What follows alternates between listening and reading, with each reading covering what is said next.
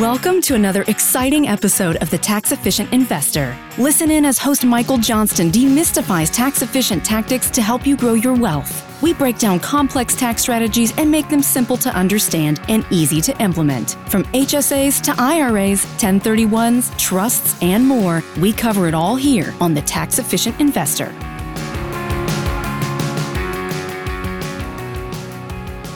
Welcome to the show. I'm Michael Johnston. Joining me today is Andrew Gradman. Andrew is a tax attorney in Southern California. Andrew, thanks for coming on the show. Thanks for having me. So I'm really excited for this, Andrew. I spent a lot of time talking kind of nuts and bolts, tactical. I think we're going to talk a little more theoretical, philosophical. I don't know what the right word is, but cultivating a mindset, how a lot of investors should be thinking about tax saving strategies. I want to open up with this question. A lot of folks listening to this, myself included, a lot of times we come across tax savings ideas on the internet from a friend, wherever, that sound just too good to be true. I think like everyone listening has had this happen this week, this month, relatively recently. What do you suggest people do when that happens? Well, there are two answers I often give. One is you should, of course, speak with a tax advisor, whether that's a CPA or someone similar. I had a client come to me and said he saw a YouTube video that advocated for using the following three states for formation of entities, Delaware, South Dakota, whatever they may be. He says, "What do you think?" And I said, you shouldn't, if you're going to get your advice from a YouTube video, what am I good for? So that's one response.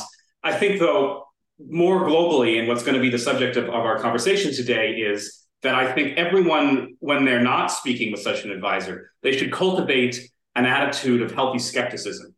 That's what I want to focus on. How do you get into that mindset where you're skeptical when someone approaches you with some kind of a tax concept? And I would say the way you do that is by looking to a wrong and a dangerous misconception that a lot of people have when they think about tax advice and the way tax advice is given. Okay, a wrong and a dangerous misconception. Let's dive into that. You've piqued my curiosity. What is the wrong and dangerous misconception? The misconception, which is sort of exemplified by that YouTube video, is that people think that folks like me and our colleagues, tax professionals, that we're like the dragon in The Lord of the Rings. We just sit on a pile of loopholes. Because if you think that's what we do, then of course you believe that some person on YouTube could have stolen one of the dragon's loopholes and now wants to share it with the public.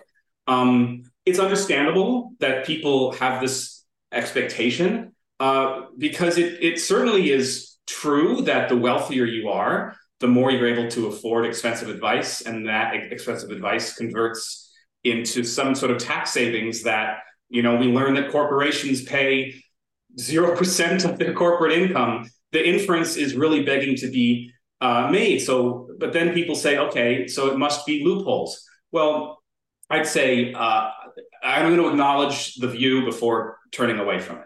I've given the example of what we see being done in the corporate taxpayers paying zero, et cetera, et cetera. And look, tax policymakers, when they see that happening, their number one concern is the legitimacy of the tax system. They say if the public sees people getting away with not paying a lot, the public is going to lose faith in the tax system.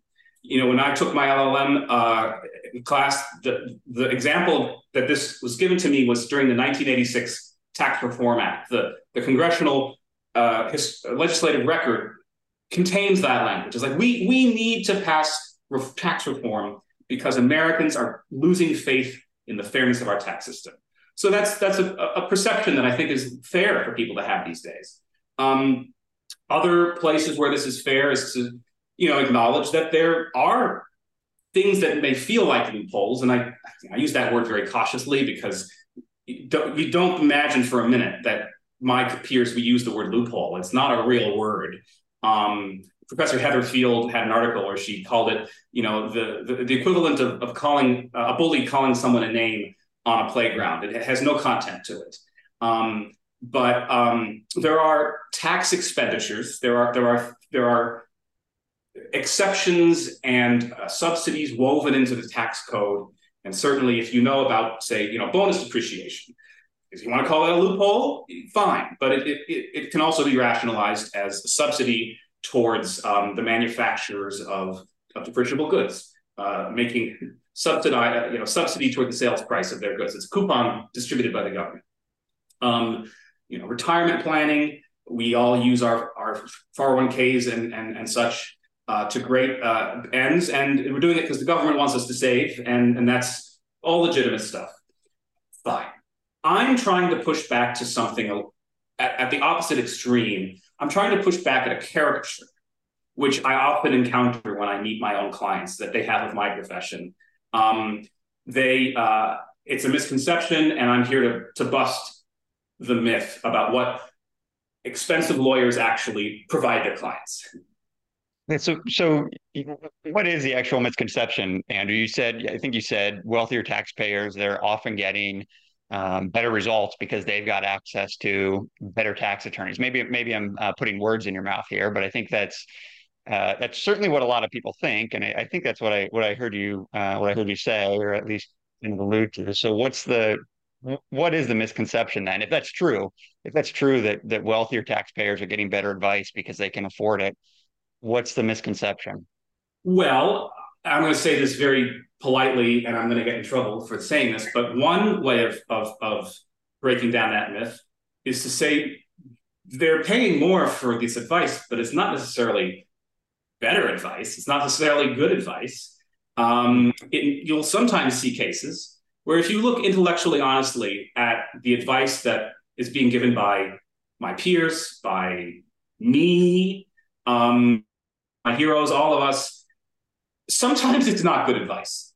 And I mean that in the specific sense that sometimes you look at the guidance we're telling our clients to do, and if you were to be very neutral, not be biased by all of the forces that shape the client relationship, maybe that's wanting to earn the fee, wanting to please the client, not wanting to disappoint, wanting to be a lawyer or an advocate. And if you strip all that away and just say, is this going to work? You would say, oh, and I don't think a tax court's going to buy that one. I'm saying that I think that there's a lot of tax advice that has a veneer of legitimacy that gets talked about. I'll jump to a few examples. I have three in mind. One of them, some of you may have heard of, in the estate planning context, the idea that after there's been a sale of assets that causes the assets to be removed from the taxpayer's estate, nevertheless, there's still eligibility for a step up in basis after that sale. For those of you who've studied this topic a bit, you should feel why that's weird, because the idea is, hey, I thought that you could make a choice. Either when you die, you get a big things that are in your estate, or you get the thing out of your estate to avoid estate tax, and you avoid that tax, but then you sacrifice the basis step up. For many of us, it's intuitive, and it's a fundamental law of nature of the universe that you have to sacrifice something. You either improve your income tax performance at the expense of estate tax performance, or vice versa. And the people who are associated with this are very prominent, outspoken about it. Jonathan Blottmacher is one of the greatest estate planning attorneys who's ever been in existence in history, hero of mine, has been an advocate for a position that says you can have your cake and eat it too. You can get assets out of your estate and get a basis step up. And why am I mentioning him in this context then, when I'm speaking of advice which is maybe not so good? As I'm going to explain, I got an outline in my head and I'm already violating it. But what I would say in this case is the Internal Revenue Service released a revenue ruling earlier this year when they finally opined on this question after decades of silence. And they wrote basically an essay, and they said, we've considered it. We understand the arguments that the proponents are making. And here's why we don't agree. And here's why, when we litigate matters like this, we're not going to accept those positions. And then what got me is that in the tax press, the advocates for this position continue to defend it. And that, I think for a lot of us professionals, we scratched our heads. It's like, isn't it time to give up? And what I took away from that experience was that when we tax professionals talk to each other, we have two modes of speaking, and we're not always very clear with each other which one we're using. One is the question of, is this a good idea? And that's, as lay people in the audience, you also can understand, is this a good idea? Should I do this thing? But our profession also has another mode of communication, which is the language of tax opinions, which has figures of speech like, is there substantial authority for this position? Is there a reasonable basis? Substantial authority is a tax opinion that tax lawyers are often asked to write. And when it is produced and when it is supportable, it can get people out of penalties if they should be proven to have made a mistake. But the threshold definition of substantial authority is less than 50%. Less than 50%. You can get to that opinion and still think that it's more likely than not that you're wrong. And so my gloss on this dialogue that I've been witnessing this last year between professionals is that we haven't been agreeing on terms. Are we trying to decide whether this is a good idea? Or are we trying to decide whether this is a minimally not bad idea? And I think if the public appreciated that about our dialogues, they may lose patience with us and say, okay, guys, I'm not here to, you're telling me I could make this huge investment, make this huge transfer of assets, and then the government would say, you screwed up, you owe tax, but you're not going to owe penalties. And maybe the consolation is, okay, I rolled the dice. I got a hedge where if I didn't get caught, I wouldn't owe taxes. And if I do get caught, I do owe taxes. So it was a worthwhile gamble. Some people view it that way. But for some people, if they pursue the investment and then they get caught, they'll not have the liquidity to pay the tax because from them, they're going to spend the money. Yeah. And so it's not very considerate to them to be speaking in terms of substantial authority and penalties when this is going to be a life-changing burden. I've spoken at great length, and that was only one of my 3 examples. So I'll let you take me through. No, it's interesting, the idea of what success is, right? A lot of times success means not getting audited within the statute of limitations, right? Or getting audited, but it's not brought up. I've heard you talk, I think, in a different context about kind of contrasting the advice that lawyers give sometimes, or the calculations that lawyers do sometimes, with medical professionals, where you've got like this huge database of results that a medical professional can rely on when they're recommending a treatment, and say you've got a 20% chance or a 70% chance. And you can't do that for a couple of reasons as a tax attorney. I don't think you're allowed to, but you also don't necessarily have the large sample size of data, right? I'm so glad can I jump in? Yeah, please. So let's first visit what I will talk about this for the rest of my life, which is that we have these opinion standards. And in your program notes, I'm going to share a document which everyone can read. This was a joke document that was released in 2005, which is a spoof on the ridiculous opinion standards we have.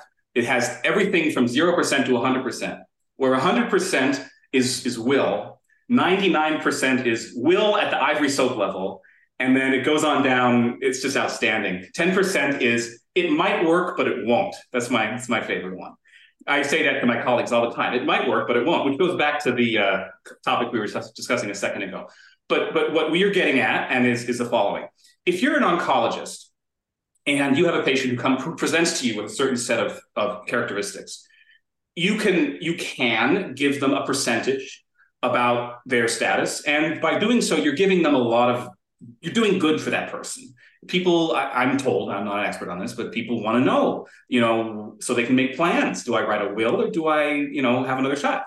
And if you're a CEO of a company, you also want to know that. So if there's 100 lawsuits being filed against you, you also want to know, you want to have like a weighted average, risk average, where, okay, I'm going to put buckets and each lawsuit goes in a bucket. And based on that, we can project our balance sheet for the next 10 years. As tax lawyers and professionals, we are limited in a few ways for that. First of all, we have Circular 230, which says you're not allowed to take into account the likelihood of audit or the likelihood of an issue coming up on audit. And if the CEO of the company had been told that, or if the oncologist had been told, give me an estimate, but wear a blindfold and don't look at all the data, he'd be like, that's ridiculous. I can't do that. So that really handicaps us. And yet we go about, and you'll hear professionals, my colleagues and peers, and will say, hey, I'll give you a 70% chance on this one. And my obsession and my life's goal is to stop us from saying those numbers. I'm going to give you, there are many reasons why. I'm going to give you one particular one. So today we're recording this. Am I allowed to say the date? I'm Fidel Castro with the newspaper. It's 8/31, August 31. In today's tax notes, there was a beautiful discussion about private placement life insurance. And within that, there was a beautiful discussion of the Weber case, which was a very important case on the subject of investor control. And you could say on what constitutes the proper boundary of investor control before you've gone too far. And I think it's interesting that there was a group of PPLI attorneys and representatives who say, we can learn a lot from that case because based on what the judge said and based on the nature of the egregious behavior of that particular taxpayer, it gives us a sense of where we should draw lines. My thing is, no, it does not. Very rarely does it tell. I mean, unless there's a holding in which the judge says, I'm going to give you a holding that's going to cover future cases, and this is the line, and here's how we're going to define it. But that, I don't believe, in my opinion, my humble opinion, that wasn't there. But people keep saying, go to their clients and they say, Weber, that guy sent thousands of emails to his advisors. So as long as you don't send thousands of emails, you should be okay. And I often say, look, we don't know what's in the mind of the IRS in these cases. It would be a completely illegitimate litigation strategy, and it's one that's tried and true with litigation around the world, where first you do a sample case where you know you're going to win, and you establish the principle that the rule of law, in this case, investor control, is vibrant. But then you don't be like, I'm going to retreat now and never file more cases again. Hmm. Now you say, strategy step 2, we're going to test the limits of that line. And we're going to go find people and make examples of them. And the fact is, I'm not saying that's true in this case. I don't know it's true in this case. What I'm saying is the other lawyers don't know that either. And so this all comes back to the question you've raised about, us giving 70%, 60%, 50%. As you've heard me say in that other forum, like, they didn't teach me how to do that in law school. There's no class on converting tax cases into percentages. So anyway, you can tell I'm very indignant, but that's my feeling on that. Yeah. Well, I think there's probably a lot more gray area than people like to think, right? The tax code is how many pages long, thousands of pages long, but somehow there's still a lot of gray area.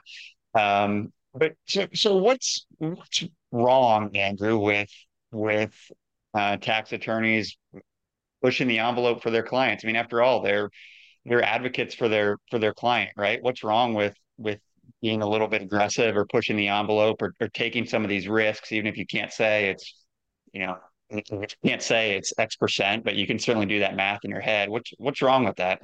Yeah, that's a great, deep question. And that's certainly what people ask me when I have this conversation with them. And so I'd say a few things. First of all, I'm a regulated professional. And no, let me step even further back, which is, let's look at how tax opinions work. One of the major services I provide is that someone could come to me, and as I've alluded to earlier today, if I supply an opinion that says blah, blah, blah, blah, blah, then if you have reasonable cause, if my opinion is written in a way that would persuade you and you rely on it, it gives you reasonable cause. And in so doing, it could get you out of a large number of accuracy-related and similar penalties under the code. What's worth thinking about there is that, in a manner of speaking, there's a piece of the substantive law, whether a person should pay penalties, which has been delegated to me. If I write an opinion which causes you to think what you're doing is okay, then I have taken the ability of the IRS to impose the penalty away from them. It makes me into a sort of a piece of the administrative state. And in so doing, and the IRS and Treasury and Congress, they this, and it's an amazing burden to take and give to the advocates for the taxpayer. And so in order to regulate misuses of that, they create Circular 230. And Circular 230 says, look, we know we've given you all these rights. We're giving you a dual role as an advocate for the client, but also as an instrument of government. And so we're going to regulate, and you better not take advantage of it. And so it's a painful role for me to be in as a Circular 230 regulated professional, because I also want to be a lawyer, and the clients come to me and I want to give them everything. I want to say, here's an opinion that's going to get you out of penalties. But at the same time, I have to say, I'm not going to do it. And it's frustrating for clients. And then I often say it creates a kind of a rivalry, which is very painful, because I often have to compare myself to an insurance company. And it's like, it was like someone comes to me and says, I'd like a policy of insurance from you. And then I have my malpractice insurance, which is like Lloyd's of London. It's their reinsurance company. And so if I screw up Lloyd's of London, AKA my malpractice carrier, will make them whole. People are saying, I'd like a piece of your malpractice insurance to stand behind the following claims. That's what it is. Well, if you were in my shoes, they'd be like, well, I'm going to underwrite you first. I'd like to know if you're a smoker. I'd like to know if you skydive. I'd like to know if you have other risky activities in your life. And yet people come and they say, but I just want your opinion. And I'm like, well, the opinion is for you. All of the other crap I have to do around the opinion is for me, and for Circular is for my malpractice carrier, and it's for Circular 230. Mm-hmm. So I guess the bottom line of what you've just said is, well, hey, aren't you an advocate for the client? And then I would say, you know what? Not thanks to Circular 230, I'm not. I work for the government too. Sorry. Yeah, that's interesting. So how can folks kind of reconcile those ideas in their head? I mean, I think of a tax attorney, a tax lawyer, as this is someone who's going to help me save money on taxes. And they think, well, this person also works for the government. I know that you don't, but you kind of in a way, some of the onus has been shifted, of the administrative state has been shifted onto you, as you just mentioned. How can people reconcile those ideas? So that's great. So I will pivot to sort of how I think of my role, and hopefully that will be responsive to your questions. So I think of myself as an ambassador between two professionals that people already have in their lives. People have a deal team that may be themselves and maybe lawyers, whoever they've got, who are looking at the price tags on things, but they're not taking pre-tax prices. And they're trying to maximize the pre-tax amounts because that's the skill set they have. And then they also have a team of people who I'm going to just call loosely return preparers, who then calculate for them and present the returns and give them a number they were not expecting, which is the after-tax amount. I think of myself as an ambassador between those two functions, where I say to the lawyers who are doing the deal, hey, have you considered what the return preparer is going to have to do next year? And then I go to the return preparer and I say, do you understand that in order to get the maximum benefits, you need to fill out the form in a particular way? A few things that you'll see that come with that, inherent in that viewpoint. I don't view myself, especially as an income tax focused professional, I don't view myself as a standalone professional.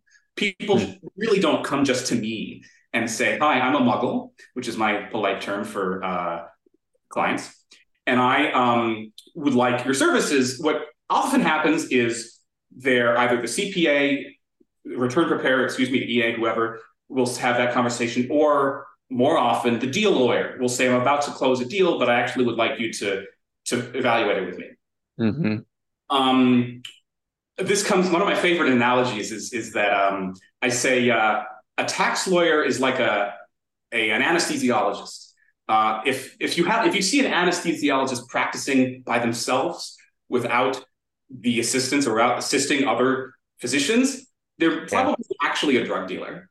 But anesthesiologists ought to be in the operating room with surgeons. And that is how I view myself as an income tax planner. It's like, I don't enjoy just being out in the void without assisting some other professional as an ambassador, as I said. Another analogy to use, I like to use thermodynamic and scientific analogies. So it's like, some client says to me, I want to generate a lot of electricity, but I don't want to have to burn any fuel. And I'm like, it's an income tax. The corollary being, you're not going to pay tax if you don't have any income. But if you want to reduce your income, generally speaking, income tax, you generally have to reduce your income. Like, that's the easiest advice I give these people. I was like, probably earn less. Just earn less. Earn less. You pay less taxes. But in reality, I go to people and I say, look, you need to have a waterfall before you can generate electricity, before you can put a series of spinning things, whatever those called, turbines. You need to have water falling off a cliff, and entropy has to increase. And in your case, that has to mean income tax has to be generated for you to have income. Turning it around. Sure. Those are some good. I like both of those analogies. Andrew, I'm going to use that drug dealer one with the anesthesiologist if they're not around other professionals. So surely, I mean, we've talked. There's a lot of gray area. There's no definitive data set, but there's lots of stuff that's fairly cut and dry, right? Where there's not a lot of gray area and it's fairly straightforward, and you can be extremely confident that surely you're not operating entirely in a gray area where you're just handicapping the odds of things. Right. So certainly that's true. What I described there is probably a description of the sort of the fantastical loopholes that people often describe. I mean, I'll just touch on two more, maybe not in as much depth as the other ones: monetized installment sales and multi plans. Both of those are candidates for being listed transactions as we speak. Both of those are items which I studied in great detail because they're kind of fascinating. And I mean, with multi-pension plans, I'll just comes down to this. People would sit in the room with the person who may be promoting it, whatever, and they'd say, it seems too good to be true. And then the response they'd get is, yes, it seems too good to be true, but it is true. And okay, I guess there are some features in the tax code that are that way because it is, after all, a subjective statement.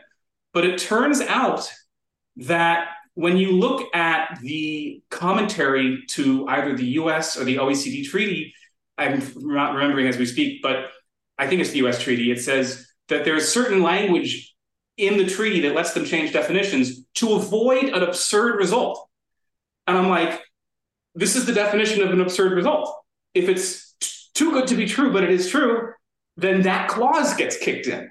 And that's the clause that got kicked in when the CAA, the Competent Authority Agreement, got passed, I think about a year ago, and activating a clause that redefined the definition of pension fund and shutting down the purported loophole. It was like, it was too good to be true. And that was the fatal flaw. And then there's monetized installment sales. Okay. But you asked, I think you're inviting me to pivot though and say, okay, what about the good stuff? Like, do tax lawyers provide any value, or do we just make it up? I will say as follows. Another analogy, which I think is a good one to take down now, to use now, is I often say that I invite my clients to do a fire drill of an audit, which is to say, if you're audited, you're going to get all these document demands, and the IRS is going to read them. And so I invite my clients to produce all the same documentation, to imagine 3 years in the future, and imagine all the documents we're going to need to have, and they're going to be read, and the kind of statements you're going to provide. Then I read them. And to me, that is where I provide the greatest value of all, is when I gather and read and assimilate and summarize and characterize what is going to be the rump of the audit 3 years from now. And I often find in the course of doing so, hey, you didn't you didn't check a box on a form you were supposed to check. And that's critical. That sounds late silly, but you lose a lot of money that way. I do a lot of opportunity zones. You can't imagine how many people fail to file Form 8996 for their opportunity fund, or fail to elect on 8949 the investment. And then they have to spend $12,000 plus legal fees on a private letter ruling, which only works if you have, and it goes out the window. It's just a waste. And that's the value you get from having me just read your documents. It's not a loophole. That's just making sure you did what you were supposed to do. Tremendous value. Yeah. So I want to go back to the question I asked at the start about when people come across something that's too good to be true. And one of the answers you gave that everyone hears is, well, consult with your tax professional. And everyone's heard that a million times, right? But they don't think about, well, what does that actually mean? How do I best consult with a tax professional? How do I best engage someone like this and get the most out of them? That doesn't mean you just fill out a contact form and say, what do you think about this? Right. So how should folks listening to this, if they're a high net worth investor, they're a business owner, whatever it may be, how should they it's funny, we hear that phrase all the time, consult with your tax professional, but now I'm thinking like, well, what does that actually mean? Like how can people get the most out of you, Andrew? How can people get the most out of whoever their tax professional is? Great. I would say be your own devil's advocate. Don't merely assume that the tax professional is going to do that, because you're sitting on all the facts and you're presenting the facts to that person. And if you present the facts to them in an incomplete way, and that leads them to say, yeah, go ahead, do the thing, take the deduction, then when push comes to shove and you're audited, that the IRS is not going to say, oh, well, he said, they're going to audit that relationship. They're going to say, what's your reasonable cause? And you're going to say, I told him these facts, he gave me this advice. And the IRS is going to say, oh, material facts, you held back facts. I think you should, instead of, you've heard me talk about what I loosely call an adversarial relationship between the client and the advisor. And I would say, help your advisor perceive the weak points of your argument. There's, speaking of too good to be true, and I've used that in the context of multi-pension plans, but it also pops up in the 66, 64 regs, I think, for the definition of negligence, where it says, let's suppose you do a whole bunch of work and you get a check for $10,000, and then you get a 1099 for $1,000. If you just sit on that 1099 and say, well, I guess that's how it works, that's too good to be true. You should have known. And that is not going to be a defense, because the IRS and Treasury assume some degree of common sense on your part. And so many clients are like, oh, I'm just a money manager with a couple Ivy League degrees, but I don't know anything about taxes. Like, that's not going to cut it for the IRS. Great. Andrew, this has been fascinating. I'm going to cut you loose here in just a minute. Any other points you want to make here? I've really enjoyed picking your brain a little bit and kind of being, hopefully it's been helpful for the audience here to be on the other side of this and think about how a tax attorney thinks about this relationship. All I would say is I know that in the past and in the future, you're going to continue to feature professionals or people with very fascinating ideas. And I want everyone to keep an open mind to those too. I don't want to seem to be denigrating that. Every idea deserves to be heard with an open mind. And all I'm here to say is, as you go forward, be your own devil's advocate. Just your skepticism is going to reward you. That's all. Yeah. I think that's a great point. It's quite true in all walks of life, a little bit of healthy skepticism, not just when it comes to tax saving ideas, but I think a little bit of skepticism is good in a lot of ways. Andrew, last question for you. Where can folks go to find more about you, or if they want to get in touch with you? If you Google my name, then you'll find gradmantax.com. And that's the way to do it. Okay, awesome. I'll put that in the show notes along with a couple of the documents that Andrew referenced. I'm going to go read this document with the joke document that you said came out in 2005 with the 100% down to 10%. And what was the 10%, Andrew? It might work, but it won't. It might work, but it won't. I used that in an Okay. email this week. It kills me. Okay, I'm gonna try using that on my wife when we're having a conversation in the context of a marriage. I'll let you know. I'll let you know how that goes. Um, Andrew, thanks for joining me. This was a lot of fun. Thanks. It's a pleasure. Have a good day. That's it for today's show. If you enjoyed this episode, please consider leaving us a rating and review on iTunes or Spotify to help spread the word to other investors. And we'll be back soon with another episode.